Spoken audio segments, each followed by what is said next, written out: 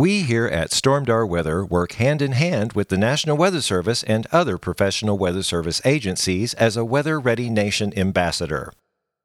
We are avid weather enthusiasts who have studied the likes of Mother Nature for over 30 years. The purpose of this podcast is to provide weather information, facts, and trivia in a manner that is entertaining and easily understood by everyone.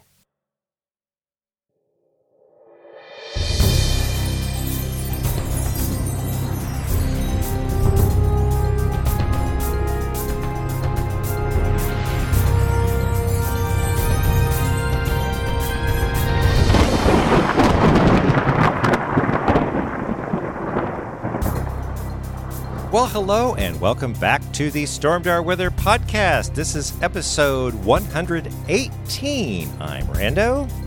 I'm Corey. And I'm Shara. And this is the Skywater Central episode. I bet you can't figure out why I called it Skywater Central, can you? It is raining cats and dogs. So you're telling me the Ozarks is the central of the rain? Well, Because it's a big area. Have you seen that map from the Weather Prediction Center of all the reds and the I looked at it purples yesterday. I looked at it yesterday, and it looked like it had a little duck in the purple. It was really strange how it did that. But I have not looked today. Well, there are ducks out there on the water. There are, and actually, I looked at radar right before we started, and there is a ton of showers headed this way. No thunder. I don't see any lightning strikes. It's just showers. No, it's been a quiet rain all day. I saw some lightning in southern Kansas earlier. Oh, did you? Okay. Yeah. Well, that's good to know. We're going to, excuse me, we're going to talk about the water in a minute, but I wanted to start the day. Mother's Day was yesterday, so happy Mother's Day, Shara. Thank you. Yes, what'd you do? Nothing, which There you is go. how I like it.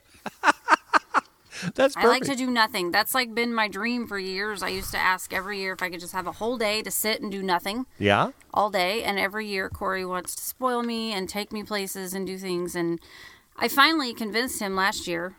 I truly just want to sit home. I love it. I love it.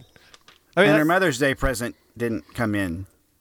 oh, Yeah. Yeah, I he ordered it. but is it still a surprise? I ordered it on April 10th. no, I knew what it was. April 10th and May Yeah. 10th, it's not even here?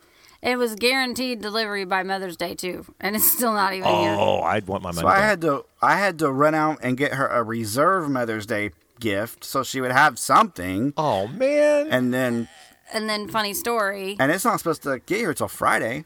So he sends the kids into the bathroom to wrap the gift with Yes. the wrapping paper and the tape that he bought from the dollar store, Yes. thinking he was buying like this iridescent I thought it was a foil Foil foil type. paper. really pretty paper. And the kids come out of the bathroom like, Dad, it's see-through. It's clear paper.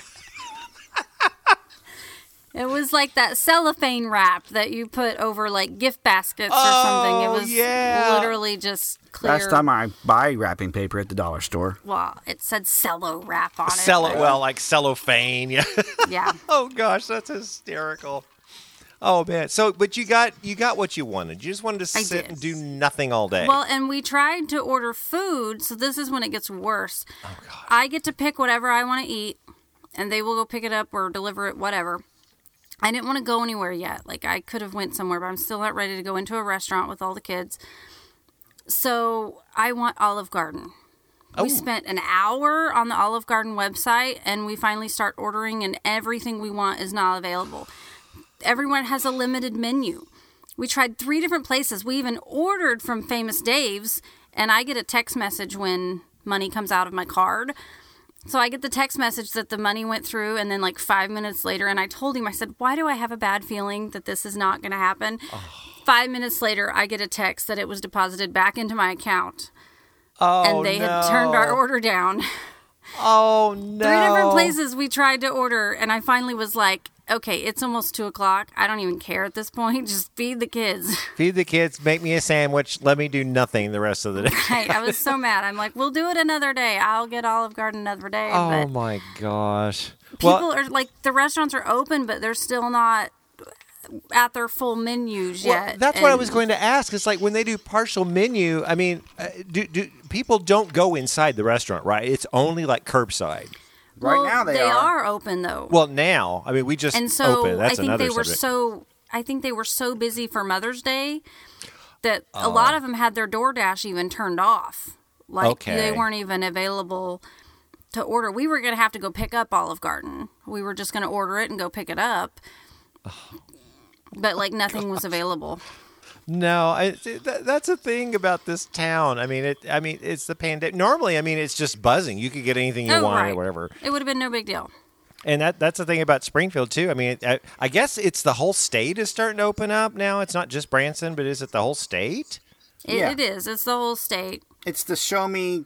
Not the Show Me Challenge, but the Show Me Initiative. Or it's Reopen Missouri. It's the governor's thing, and that's what everybody's doing. They're slowly reopening. Well, normally I would go up to my mother. My mother and I have this dilemma.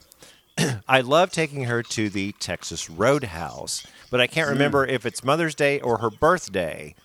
And she and I have different opinions on which day it is, and I think it's Mother's Day, but of course we couldn't go yesterday. I did not go, but I'm going to go Wednesday because she needed some gum, and she can't find it up there, so I'm getting her gum down here and making her a loaf of bread. What kind of special gum does she get that can't well, find in Springfield? Well, it's Freedent spearmint gum, but they don't have it at Walmart, and she's older than me, and so she doesn't go around town and try to look for it. So I found it at Harder House. And I know the gals down there, like Courtney, and I say, Courtney, I need a box of, Freedent spearmint for Mom. She goes, okay, I'll order it. It'll be here, blah, blah, blah. So, and then I go pick it up, and then I take it to Mom. So, and that lasts her like 6 months. So I'm going to go on Wednesday to celebrate Mother's Day. We're not going to the Texas Roadhouse, even though I love the Texas Roadhouse, because until this COVID thing gets, I'm so afraid. Okay, now I want to circle back around to Branson is opening.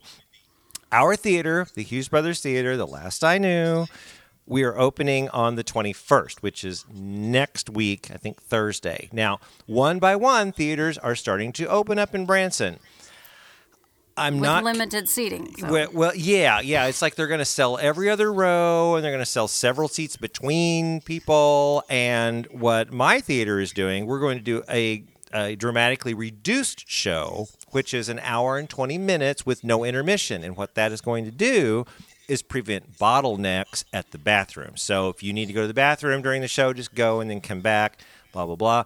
I don't know how it's going to work. I don't know how the other theaters are going to do it. Not all of them are opening. I've heard several of them doing the same thing. Talking about doing just a reduced show to where, everybody's not all in the same place at one time. Okay, that's good, because I wasn't sure about what the other theaters were going to do. But I think Americana was the first saying, we're opening the 15th or whatever. And then, if one theater does it. Our son works for the Track, and they open the 22nd.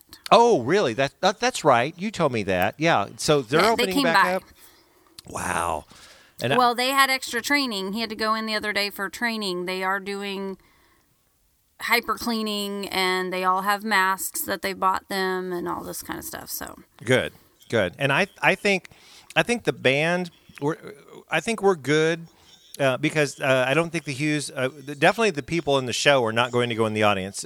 Before, we would go down in the audience, on certain songs and just, engage everybody or whatever. Not doing that anymore. The Hughes brothers, I don't think they're going to go down and talk to people one-on-one. I mean, they may do it from the stage, which I think is great because you're still getting the one-on-one, you're getting the live. And for us in the band, we go and play our show, and then we go home, which is really nothing different than what we normally do anyway. So I think the band's going to be fine. And if people just take precautions and know what you're doing and not get stupid, I think this could be okay, but I'm still not. Which is why I'm waiting. I want to hang out and see what's going to happen. We've had a lot of people traveling. We've had a lot of tourists here. over the last week, I've had several friends from Oklahoma that have traveled here. So I'm waiting to see what the numbers do before I'm ready to go out and eat. But it'll take 2 or 3 weeks for that to catch up. Right. Which is what I'm saying. I'm going to stick it at home for a little bit longer. Well, and I check the Taney County Health Department daily to see how many positive COVID we have, how many have recovered, blah, blah, blah. And so far, we've only had 12. And I'm so afraid that we're going to get all this outside influence coming in, which I welcome people coming in, but I don't want us to become a hot spot. That's what I'm afraid of. Because honestly, we don't have the resources to handle a massive outbreak like what New York City had. Oh my gosh, no. And then we're going to have to be back where we were 2 weeks ago, and everybody's shut down and not going anywhere. Well, happy Mother's Day. Thanks. It was a good day anyway. Yeah, but I have one question, kind of segueing, diverting to weather. Can we just not frost anymore this month? I mean, I'm done with cold. Really, like totally done. It never got out of the 40s at my weather station at my house. This is almost the middle of May. We should be the 40s is lower than the normal low we should have. My heat and air is very confused right now. It's off and on and off and on. And I mean, frost advisory. And people are asking me, my friends are asking me, of course, people know us here in Branson, are like, do I have to cover my tomatoes tonight? It's like, well, I don't think so. I think we're probably done with this. And here comes another, what I've seen, they say polar vortex. I hate that term. It's a cold chunk. That's what I'm going to call it. Cold chunk come down. And tomorrow, what is it, Corey? Tomorrow, we're going to still be around 50? I haven't checked lately. It's going to be about the same. I mean... Yeah, and my kids are used to just being able to go outside. And like today, it was raining, but it wasn't lightning, so they were ready to go out and play in it. And I'm like, dude, it's cold out there. And they came back like 2 seconds. They're like, oh, we're fine. And then like 3 minutes later, they're all coming back in like, it's freezing out there. Oh, I know. But the good thing is... And this is what is really fascinating about May, and we're going to kind of expound on this. This week, like today, Monday, through Friday and Saturday, is going to be the wildest temperature swing we've had in a while. You mean roller coaster? Roller coaster, a thermal roller coaster. The high today, I mean, it might have made 50. Tomorrow, the high 50. But Wednesday... a boundary is going to lift up, and we're going to get an open door from the Gulf of Mexico, which is nice and loaded with warmth and moisture. And the high Wednesday is going to be in the 70s, 20-plus degrees warmer. And by the weekend, we're going to be even 10 degrees warmer, back in the 80s. Well, you said you were going to see your mom on Wednesday. Yeah. We're going to visit our moms in Oklahoma on Friday. So, bring on the good weather. Yes, and we're going to be... I have a feeling it's not going to be great weather, for sure. No. I just have that feeling. Above freezing would be nice. Well, it will be that. Oh, definitely above freezing. I mean, we're not going to worry about frost anymore. We're going to do a big drag main. Oh, at Miami? Did your town do that when you were growing up? Like, that was the big thing on Friday nights, Saturday nights, you went and drag Maine? Kearney Street. Kearney Street on the north side of town, yeah. They decided to do that during this whole pandemic. Since people couldn't get out and do things, they were like, let's have an old-fashioned drag Maine night. Because nobody does that anymore. It got outlawed or whatever. So a few weeks ago, they did it to where everybody had to stay in their own cars, honk and wave and have fun like you did in the olden days. And it was packed. Everybody loved it. It was my God. Huge turnout. So by popular demand, they're like, let's do it again. So they're doing it again this Friday night, and our kids have no idea what we're talking about when we say we used to drag Maine. So we're going to go drag Maine on Friday. Even Grayson? Yeah. I mean, he's 18. They didn't do those things. Oh, my gosh. It stopped when I was in high school. A lot of years ago. Well, I went to Hillcrest High School, which is the northernmost high school in Springfield, off of Grant Street. And I remember on Kearney Street, they'd do the drag thing, and everybody would roll their eyes. It would take you hours to get 4 or 5 blocks. Well, I know, and it was loud. I don't know if yours was loud, but ours was loud. It was dying down my senior year. It was really starting to die down. I mean, it was still a big thing then, but over the next couple of years, too many rules. It was much bigger when our parents were teenagers. Oh, right. Sure. Yeah. Yeah, and I'm much older than you guys. I'm like 15 years, I think, older than you guys, so I got that on you. This was before rules, and people just rode in the back of trucks and rode on the hoods of cars. And yeah, and nobody got hurt. And everybody was having fun. Yeah, everybody was fine. Nobody was eating dirt or whatever. Yeah, I mean, that's wonderful, but I got to maybe dragging Maine in the rain. Oh, hey, gosh. We're going to be in our car. That's fine. Well, if you're in Northeast Oklahoma, the latest graphic I saw, 4 to 6 inches, maybe. I mean, models are really honing in on that. So the river's going to flood, and everybody will be out spoon-billing. You know what that is? Yeah, I do, actually. It's fun to watch. The river has to roll for the spoon bill. It has to be rolling. Gosh, but I can't. But when it floods, I mean, you're locked in town, right? You can't get out when the river. It's not that flooded. It just has to be high. It's not going to flood that much. It just has to be high. It might flood. Who knows? I mean, well, if you get 6 inches. Let's take a look at the Weather Prediction Center right now. It'll just be out of its banks. The heavy rain has kind of shifted into Missouri a little bit. Oh, really? Let me check. Okay, go ahead and talk. We're kind of on the line of the 4 to 5, and I'm seeing up north of Joplin 5 to 7. Maybe. Oh my gosh! I just checked. Yes. Yeah, that's an easy 5 to 7, like Nevada. Yeah, Lamar. That's could be interesting. You don't really want to see that, but it is. You're right. It has shifted because now the focus is more. I mean, it's only shifted maybe 30 miles, 40 miles, maybe. Right. But yeah, it's more in Missouri now, which is not good. And then somebody was asking me today. They said, "Oh, is this going to be a flood where they're going to open up all 10 gates of radar and blah blah blah blah?" And I said, "Well, here's the thing with this one. It's going to come slowly, but consistently, because the AFD, this forecast discussion that the National Weather Service put out yesterday, talked about at least 5 complexes of rain moving in, at least 5, and that's through Saturday, and there could be probably more than that, because now I'm seeing the forecast for Sunday, which is the 7-day, and they're calling for showers and thunderstorms there. Right. So I'm going to go back right now because I can, and I'm on the podcast to see what the latest, if it says, okay, it doesn't give the full week, but it's saying for Branson, oh, okay, so Joplin to West Plains. Now, this is probably like the next 24 hours, 2 to 3 inches. Am I reading that correctly? Yeah, through Wednesday morning. 2 to 3 inches. And that's just 1 or 2 rounds. This is just Wednesday. We're not talking. Now, Thursday we might get a break, but another round's coming Friday, and then Saturday and Sunday, and it's just going to keep going. I do want to bring up the thing, and I'm sure you Corey and I haven't talked about this too much, but Storm Prediction Center has been kind of targeting central Kansas, central Oklahoma for a few days now. What do you think about that? Oh, I think they're due. For sure. I mean, it's mid-May. Something's going to happen. Yeah.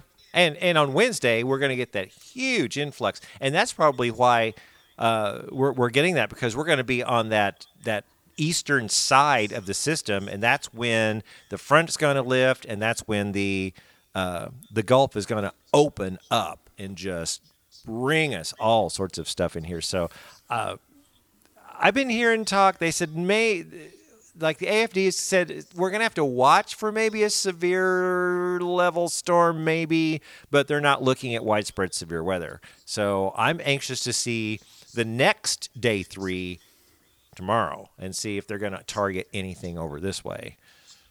And I'm even more interested in seeing what happens next week. Oh, yeah? So what you got over there? Yeah, there's some hints that things are going to be picking up in the severe weather department in the Midwest. Ooh. There's some longer range stuff out there. The ERTAF, the Extended Range Tornado Activity Forecast, came out, I think yesterday. It has the entire state of Missouri in the red part of the circle. Oh, really? Part. But it's basically the entire Midwest. But they're all signs are pointing to a large-scale pattern flip that will promote warm, moist, unstable air residing across much of the country for the second half of the month, which we all kind of thought was going to happen. Didn't you talk about that last week, like a backloaded? A backloaded May, a tornado season in May, yeah. So now other people are really starting to talk about that too. Wow. Right. Well, if we keep these warm temperatures, I mean, we're not going to get this if we're going to have highs in the 40s and 50s. But I don't know. I've been checking the GFS and longer range, you can't lock on it. So I'm not even going to talk about the GFS. But I just keep looking at it and say, what's going to go on?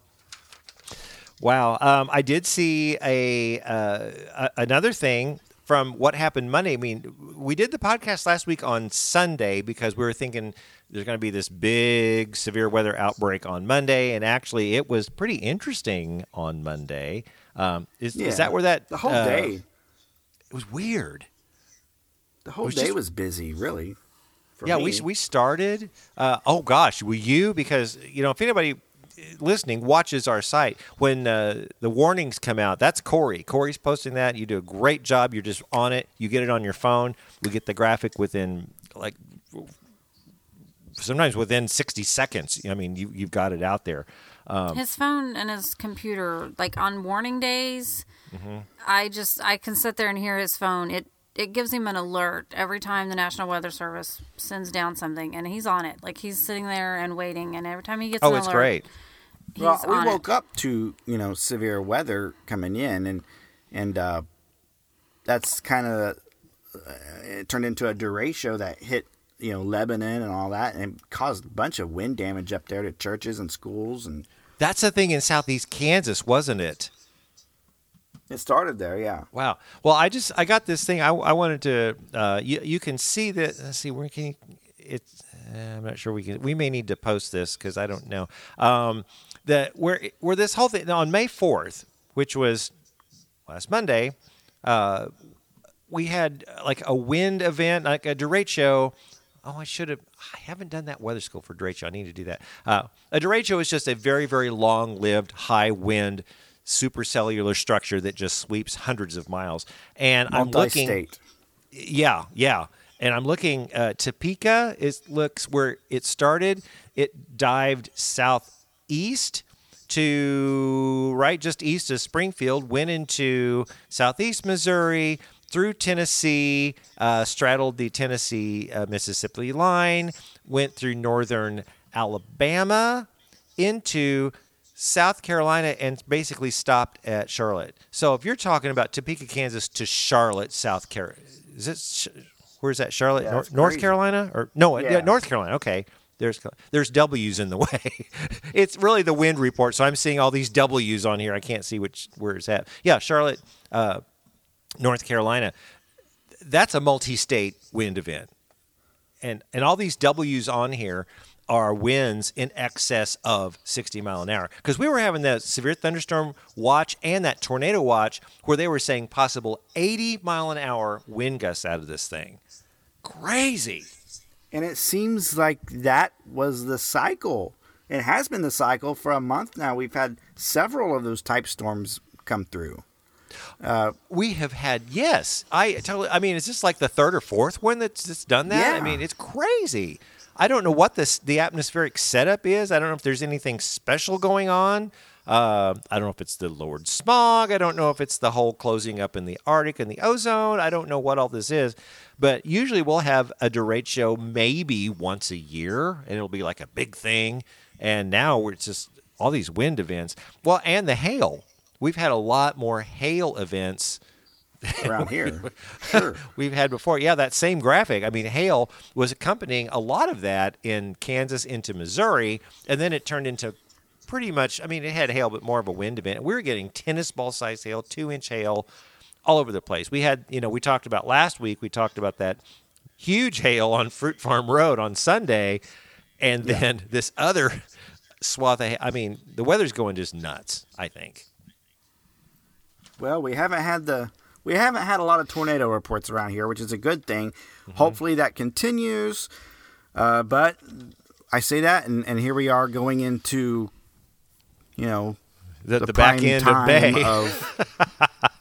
And generally, this is the prime tornado time every year. Starting, May 18th through June 1st. Joplin happened in that time period. There's, several. Yeah, that third week of May, man, that's like peak right around in here. And the good thing, well, it may not be a good thing for Corey, but if we're going to go back on stage, there's going to be a certain chunk of the day I'm not going to be able to play weather until I get home. So Corey's going to be all you if I'm back on stage. But it'll be a shorter time. I'm not going to be gone 4 hours now. I'm going to be gone, if we do an hour and a half, hour and 20-minute show, which is, 80 minutes? That's not that long. And then we're done after that.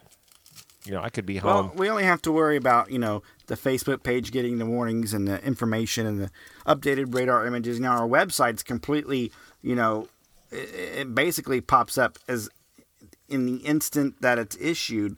Yes. On both the radar and on top of the page. So, that's a good place to go for. And push our Twitter. What is the Twitter thing? Twitter Stormdar Warn is where our Stormdar Warn, not Storm Warn. It's Stormdar Warn. No, right? Stormdar Warn. WARN. Okay. Yeah, is where the it's just we don't post anything on that feed except for the warnings. Yeah. So if you're on Twitter. Excuse me, and you subscribe to that. And Corey, explain to everybody is it the warnings for just Southwest Missouri, Northeast Oklahoma? How far out does that warning thing go? Or anyone in our area, our Stormdar forecast area, which encompasses Southeast Kansas, select counties in Northeast Oklahoma, Northwest Arkansas, because we have to know kind of what's headed our way, Oh, yeah, because everything's coming from that west and southwest. So right. Northeast Oklahoma definitely need to know what's going on there. Let me see. I'm looking at my notes. We did. Oh, and how do you like that Know Your County? I thought the little Stormdar miniature weather school, Know Your County, we're getting some response out of that. People know what their counties are, but not everybody. Cool. We've had a couple of misfires. It's not that people don't know the county they live in, but they also need to know the counties that surround them, especially in weather coverage. And when they know, if they hear there's a tornado warning in Webster County, they need to know whether or not they need to think about taking cover in the next 30 minutes to an hour, or whether it's past them. Or which end of the county you live in. Counties can be really big. Oh, yes. I've had that happen where there's a tornado warning on the other side of the county, and it's headed away from us, and it's not affecting us. So. That's happened to Taney before. I mean, I remember that several times. Yeah, just a little sliver. I mean, way north, just like the corner of Northeast Taney County. But, of course, they do warn the whole county, so then we have to get on there and say, okay, no. And we explain, we show the graphic, say Branson is okay, or not, we'll let you know. But if it's that little sliver, it's like, we're okay. And yes, we know your warning is going off because the whole county's warning. Like 5 miles. It could be a 5 mile little corner of the county, but well, the whole county if we were two counties to our east over in Howell County, West Plains. Now, Howell County is the largest county by area in the state of Missouri. Oh, really? Okay. So you could have, the northern chunk under a tornado warning and, the southern half just fine. But, all their phones are going to be going off no matter what, Yeah. And that's good. That's good. Weather radios, your phones need to take cover, need to know, if your weather radio goes off, know what's going on. Just don't freak out and do nothing. I mean, take that cover means for an hour and a half when you don't even need to. Yeah, it's like just get your information. See why is your weather radio going off? Is it an ice storm warning? Is it a flood warning? Is it a tornado warning? So, and speaking of the cool weather, I see, and you texted me earlier tonight. Springfield set a record low maximum today, and what we mean by that, the maximum temperature is the high for the day. Well, we've had a record low high temperature today, which I think is interesting. It only got to 50 degrees in Springfield, and the old record was 53 in 1931. So it's cold. I'm tired. Can we not Joplin do this? only made it to 48 degrees. Joplin only got to 48. They also set a minimum high temperature. They broke their record from 1946 when it was 56 degrees. So they blew it out of the water, that record. This cold chunk is really taking a toll on everybody. And Rolla this morning, they posted a daily record low temperature at 35 degrees. The old record was 36 in 1952. Oh, so they got really cold then for the overnight. They got chilly up. They got chilly up there. It got chilly. Kind of frosty. I mean, you can get frost formation at 35, 36 if you're in that right position. Or whatever. Tulsa and Fayetteville also set record minimum highs today. So I'm bound to say a lot of areas haven't seen this cold of high temperature for today, ever. Or since we've been keeping records. In since 1988 or 1888 or something. Yeah, right. This is March weather. This is not May weather. This is March weather. I don't like it. It needs to. I can't wait for Wednesday when we're gonna zerp back up there or whatever. Well, I think it's time to get to the next segment. The Stormdar Bird Watching Report. It is the Stormdar Weather Bird Watching Report. Now, I've got to say, my mother, the Stormdar Weather Bird Watching Ambassador, doesn't really have a lot to mention on the bird front. Do you have anything, Corey, on the bird front? Because I got something special. I have a lot of hummingbirds. We only have hummingbird feeders, but they have been busy. Like 7 or 8 at a time. Oh, nice. Yeah. And I think they know when Henry's off on a... I don't know what Henry's off when he's doing, scavenging but they all show up at once. They're like, he's gone. I think that get Henry the jerk out of there or whatever. It's always right before, right as the sun goes down is when I get the most. Oh, okay. Because I think my mom goes out there. They gotta get warm for the night. It's so cold at night. They gotta stock up on food to stay warm for the night. I know. Get that energy going. They can only go so many hours without nectar. I think 3 or 4. Do they sleep? I assume. I would assume they would sleep. Maybe they store it up somehow. Because, they have to store it up for their long journey when they migrate. That's true. That's true. Well, I have got and found some very much fun facts on hummingbirds that I want to share with everybody. So, okay, the first one is a quiz. All right. And I did not send this list to Corey and Shara, so it's just the first question. A flock of hummingbirds is called what?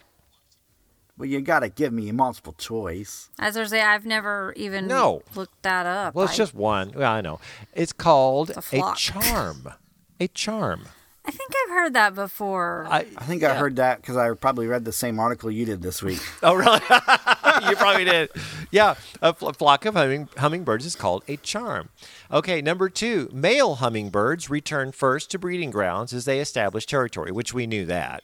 Number 3, females follow to prepare a nest or fix up their previously used nest. So I guess they come back to their own nest they made the year before. Cool. I guess. That's what I've always heard, that they come back to the same place. Like if you had a hummingbird one year, then we named him Henry, and I swear it's the same Henry every year. Yeah, let me see. I think that's number. Wait a minute. I don't know which one. Anyway, I'm looking at my list here. Well, okay, so number 4, many times a female makes more than one nest as a decoy to keep her eggs and hatchlings safe from predators. I thought that was smart. I have heard that too. Really? Birds are smart. How about this? Hummingbirds cannot walk. I did not know that. I did not know that. A hummingbird can hear high-pitched sounds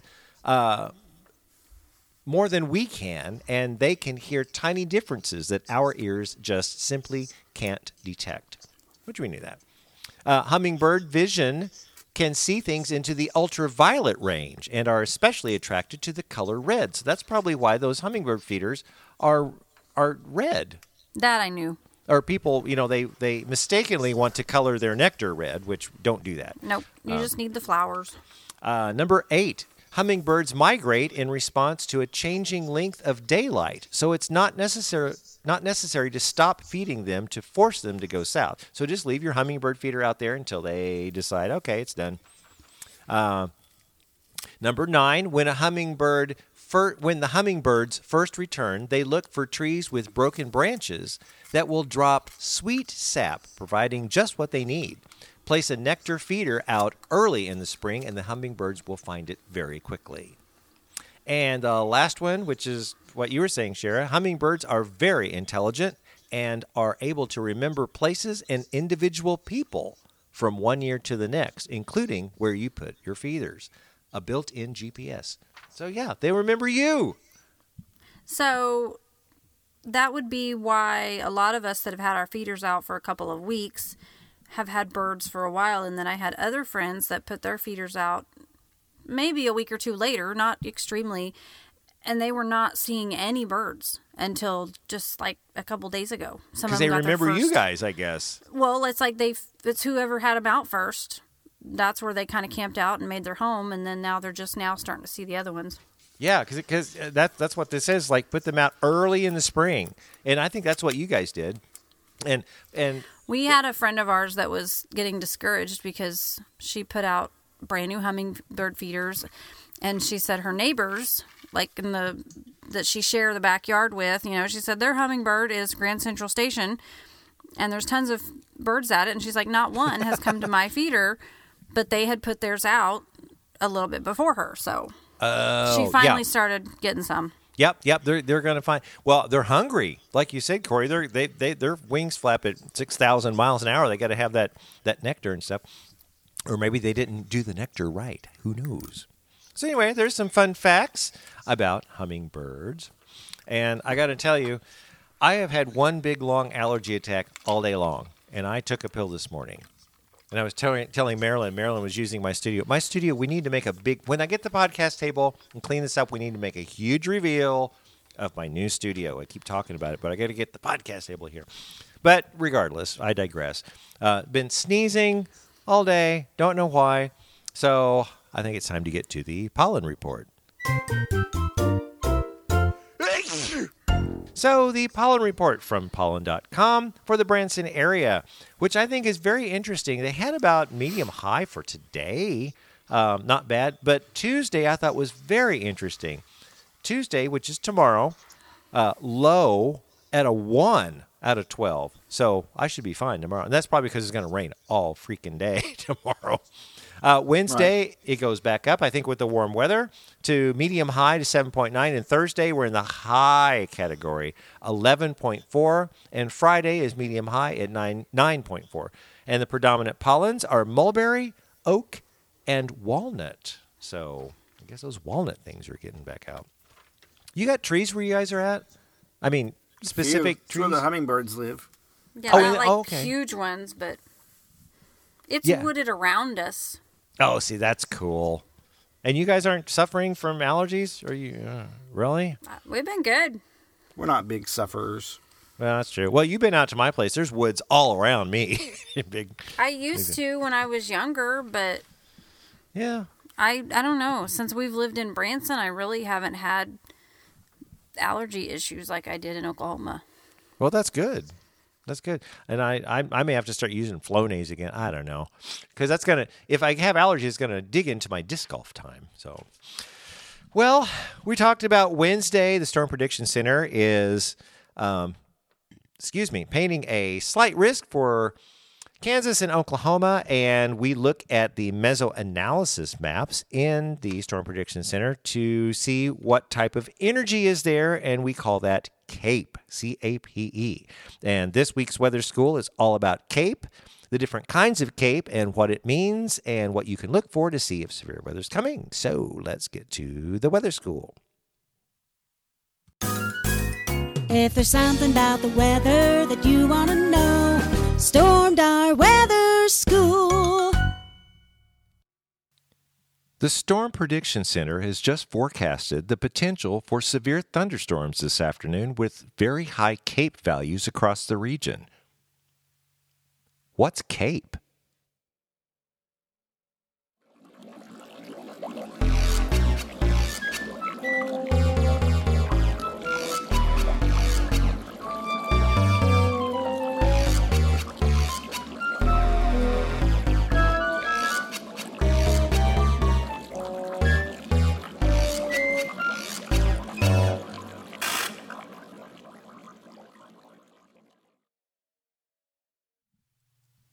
CAPE, or convective available potential energy, is a measure of the amount of energy available for convection to occur. CAPE is directly related to the maximum potential vertical speed within an updraft, thus higher values indicate a greater potential for severe weather. CAPE is measured in joules per kilogram. Observed values in thunderstorm environments often may exceed 1,000, and in extreme cases may exceed 5,000. However, as with other indices or indicators, there are no threshold values above which severe weather becomes imminent. There are different types of CAPE us weather guys use in order to see the volatility of the atmosphere. Now, before we get into explanations of CAPE, let's define some terminology we'll use in these descriptions. We measure distance in the atmosphere by millibars, or pressure. Due to gravity, the greatest pressure is at the surface, and it will decrease as we go upward. For a general reference, 1,000 millibars is basically the surface pressure, and 100 millibars, which is much less pressure, would be near the top of the atmosphere. So basically, the greater the number, the closer to the Earth's surface we are. Weather balloons and radiosondes record information from the surface to the top of the atmosphere. We look at slices of certain increments like 850 millibars, 700 millibars, 500 millibars, 200 millibars, and 100 millibars to see what's going on in those regions. Then we can determine what's going on in the whole column, like CAPE. Let's just talk about the three main types right now. There's SB CAPE, or surface-based CAPE, and that's essentially the amount of energy available at the surface. ML CAPE, or mean layer CAPE, is most commonly used to assess instability during the part of the day when the atmosphere is well mixed, like in the afternoon.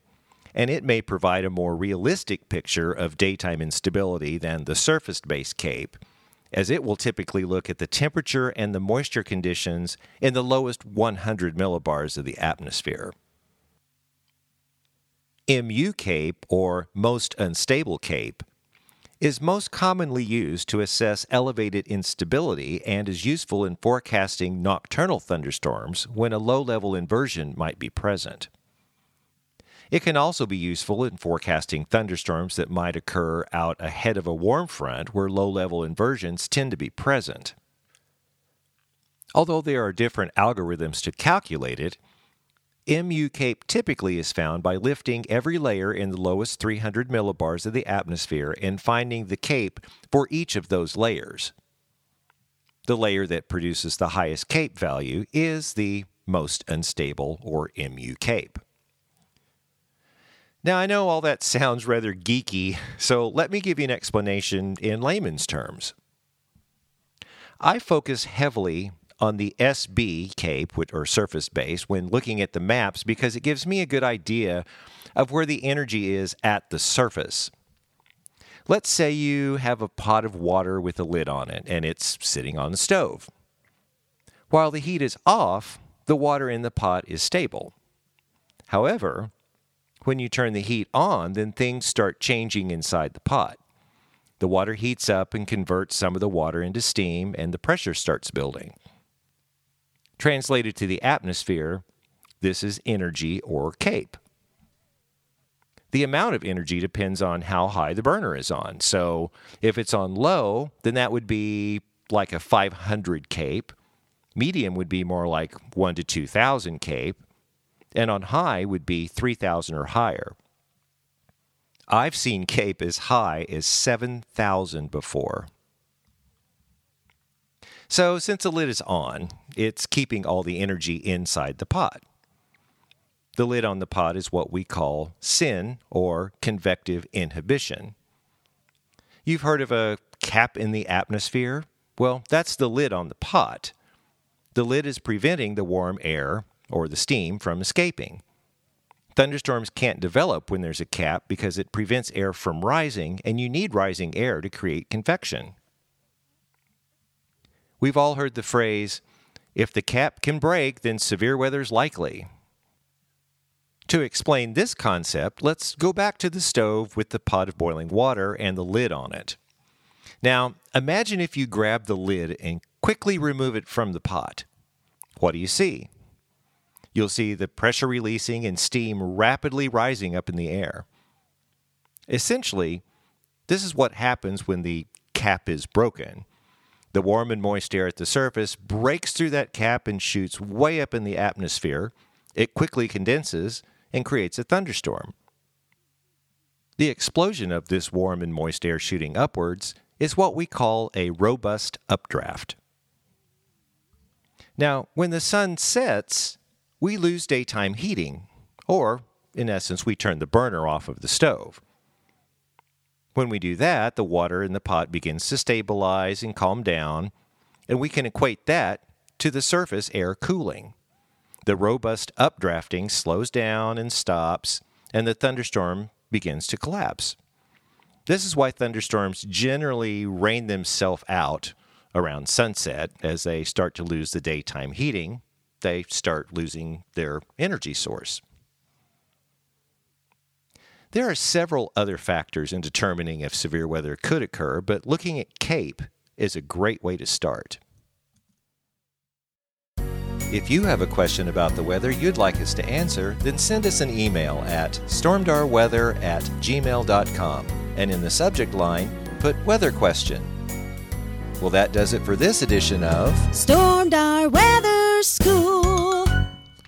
And that should be everything you need to know about energy, CAPE, the convective available potential energy, SB, ML, and MU. And then there's downdraft, and listen to the weather school, So it's time to get to the next segment, which is in other news. And I got to pick your brain on this, Corey, because I saw an article that said that we could be in big La Nina by fall. Now, I saw another article that said a big El Nino by fall. And then I looked to the Climate Prediction Center, and it said neutral position through fall. So, what's your spin? I'm leaning more towards neutral until I see a big signal, because I haven't yet, really. Yeah, I'm with you. I mean, if anything, I think we're going to be neutral, maybe lean towards La Nina, because some of the hurricane people, the hurricane prediction places are kind of leaning that way. So I'll put a little weight on there, but I'm just going to watch what the Climate Prediction Center says. So I thought, so we'll see. But if that does happen, that's really going to change everything. With the cooler temperatures in the Pacific, it's going to be warmer temperatures, which we kind of talked about that the last couple of podcasts or whatever. So I think the jury's still out. I'm not going to make any decision right now. Yeah. It wouldn't surprise me if the ocean wouldn't warm up, because the ocean down in the Gulf of Mexico is way warmer than it should be right now. And there's other parts of the area, parts of Oklahoma have already hit 100. Southwest Oklahoma have already hit 100 degrees this year. Lots of Texas has. Over 100. And didn't California or the Southwest have what was it? Los Angeles or San Francisco? Somebody had in 90s or something like that. Just crazy. It's pretty crazy. And we did get a message from our buddy Stuart, our Alaskan, our Ozark transplant up there in Alaska. He reported to us that the temperature yesterday at North Pole, 82 degrees at North Pole, Alaska. You're kidding me. 80? Which, he mentioned this a while back when we interviewed him, how it does get up into the 80s. It is kind of early for that, but it is warming up there for sure. They were much warmer than we were for sure yesterday. Well, I think 80s in Alaska should be more like in August, don't you think? Not May. Well, yeah, I would think. So, of course, now they are headed into that time where the sun, doesn't set, right? Yes, I saw this article at weathernationtv.com. It said Utqiagvik. I actually I Googled the pronunciation of that. So, yeah, it's Utqiagvik. Utqiagvik. Alaska. Starting today, the sun won't set again until August. So, yeah. Utqiagvik. That just has to be a strange. You'd have to have those blackout curtains to go to sleep. I would. I just don't I don't think, because if I wake up in the morning. But he said it's not broad daylight, though. It's not broad daylight. He said that it's just kind of like our dusk or. Like a twilight type of thing. A bright moonlit But it doesn't go away. The sun never sets, meaning it never goes. In that part of Alaska, it never goes, below the horizon. It's always going to be there. It's not how we would think of being like midday, 2 in the afternoon. Right, yeah. Well, I mean, I don't know where Utqiagvik is. I'm going to guess it's north. Yeah, north of the Arctic Circle. Yeah, because anything. Yeah. But you know what? I don't know. Maybe Shara or Corey, you can look at that while I keep blabbing here. But it's like, is North Pole Alaska above the Arctic Circle, or do we know that? Not sure. Okay. We would have to look that up. Well, you look that up, and I'll keep talking. So, yes, Utqiagvik.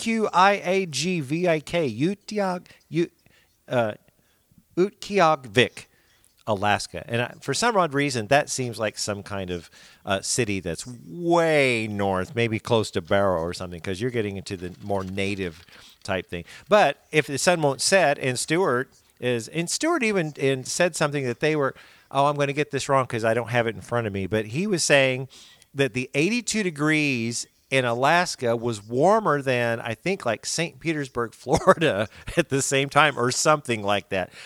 He did a comment on our Facebook page, so I'm not quite sure if that's exactly right. Yeah. Or not. But yeah, Alaska is now warmer than a lot of the southern Crazy. states. I know. So what did you find out? Anything from Spell it again? Okay. I thought Corey was looking it up. No, UTQIAG, and it should fill it in if you Google it. Okay. I'm just not quite sure where. It's not an English name. Utqiagvik. Yeah, I went to several YouTube things like, how do I pronounce this? Because I wanted to impress you guys and make you think I was really smart, and all of our listeners. But our listeners really know that I'm not really that smart. Well, I'm looking at a picture of the place. I mean, they have actual dwellings and houses there, so people are living that far north. Oh, how cool. It has to be cold because, It's the largest city of the North Slope Borough in U.S. state of Alaska. It's located north of the Arctic Circle. North, yep, there you go. It is one of the northernmost public communities in the world. Oh, really? And is the northernmost city in the United States.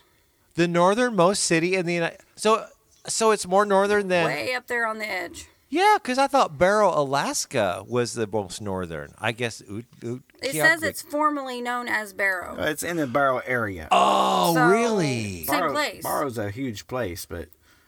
Well, see there, you heard it. Sized city, but it's in the same vicinity, I think. Wow, because Barrow is way up there, like a little tip or whatever. Okay, I'm going to have to... That's where this is at. This is up there on the tip I'm going of to Alaska. Google Earth that after the podcast. That's fascinating me now, because... Well, how about that? See, you learn all sorts of stuff here on Stormdar Weather Podcast. Okay, well, it's almost time for the next segment. It's the weather word of the week. It's the Stormdar weather word of the week. So Shara is going to do that, and it's really easy this week. So what is our Stormdar weather? I haven't looked. Oh, well, it's easy. Trying to get Corey to get the phone open here. Retrograde. Yeah. Which means... That's an easy one for me. Yeah, that I was going to say. a medical term, too. Usually used to denote the movement of a weather system in a direction opposite to that of the normal flow in which the system is embedded. Right. And I've seen that a lot. We've had like a huge an example would be like when we've had one of these tropical systems come up from the Gulf, and they kind of go up, and I forget the name of which system it was, but it'd go up towards Missouri and then take a right, and then it would go kind of upwards, go to Tennessee, and then it would go up to Illinois, and then it would kind of come back a little. It kind of came back. I remember that, where it came back to go west. Tropical systems and low-pressure systems in the northern hemisphere in the U.S. generally do not go west. They go east, or they go northeast, or they go southeast. Or got that easterly flow. So when you get something that's kind of going backwards, that's called a retrograde. So it's a pretty easy storm door weather word of the week. So thank you for that, Shara. Anytime. Okay. So it's going to get wet this week. Yeah. How do you Good. How much do you think we're going to get? I mean, by next podcast next week. Just shot in the dark. 2.86. Really? You know what's Rain? weird? Yeah. That's it? I'm going to go the I thought it opposite. was going to rain I'm going to every say day. close to 5. I don't know why, but I've got this. Well, I didn't take into account the 5 different waves, and maybe you're right. Well, I'm being cautiously optimistic because I always get disappointed because I like the heavy rains. Except we've been walking every night, and if it's going to rain, we're going to Get wet. We're gonna be having some soggy walks. Soggy walking. Well, and true, and like one of these waves that comes through could only drop like a quarter of an inch. So I just keep watching those daily or bi-daily rain forecast change, and now that's the Weather Prediction Center, which you showed me or made me aware of tonight, that now it's shifting over. I don't know. I'm just gonna say. We'll say 5, but we have this documented on the podcast. So you think 2.85 approximately? Yeah, that may be a little low. Oh, okay. 8.7. Because I'm just saying that so I don't get disappointed because I like the rain. No, I'd get love it. to get 4 inches of rain. I'm just saying Not that. all at once. No, that's the thing. No, not at all. Just throughout the whole week with all these multiple rounds. No, I totally get it. I don't know. I just think. Well, we'll see. Next week I'm going to write that down. So we're going to see. So you said 2.85, and I said, what do you think we're going to get, Shara, by next podcast? I don't know. We're just I guessing. don't know anything about rain. But we're just guessing, I do know that if it's going to be like it was today, it was a very light rain all day. Like you had to really look to even see that it was raining. You know what? What did I say? 2.86? 2.85. Okay, I'm going to change my... Well, Okay. I was going to go in the middle. So what are you going I'm with not now? going with 3.86. 3. See, I was going to go in the middle. I was going to be like, oh, well, since you said 2 and you said 5, I'm going to say 3. All right. So I he's say that because we've already got 0.6 of an inch today, and there's a lot more out there. So Oh gosh, if you see radar right now, it is Right. lit up. Yeah. that's why I changed my answer. Okay, so Shara, you're in the middle. I'm going in the middle. So 4.25 basically. Sure. Okay. We should, we need to have some kind of contest, but the deciding factor would be the Stormdar weather station that we have asphyxiated on top of my roof. Asphyxiated. Yeah, The air quality up there not very good. it's not very good. Got trees and everything with that pollen. So Well, they have see. issued our flash flood, or not flash flood, but our flood watches for southern Missouri. So they're saying the potential's there. As soon as we get off the podcast, we need to update our graphic because they have just included Greene County in that. And maybe some They other counties. did. Oh, So we need to take a look We need to take a look at that. Oh, okay. Yeah, I need to make an update on that. Well, that's probably a good exit from the podcast. So so we need to update our site, let people know. So Shara, you got anything else? I am good. You're good. Corey, you just did the thing. Yep, we're done. We're done. All right. Well, let's wrap this thing up then. So be sure to look for us on Facebook at Stormdar Weather. Like our page and be sure to like or comment on our posts to have them show up in your newsfeed. You can always contact us through our Facebook page or send us an email to stormdarweather@gmail.com. Also, check out our website and our merch store at stormdarweather.com. Well, that does it for this time, so join us next week for the soggy next edition of the Stormdar Weather Podcast.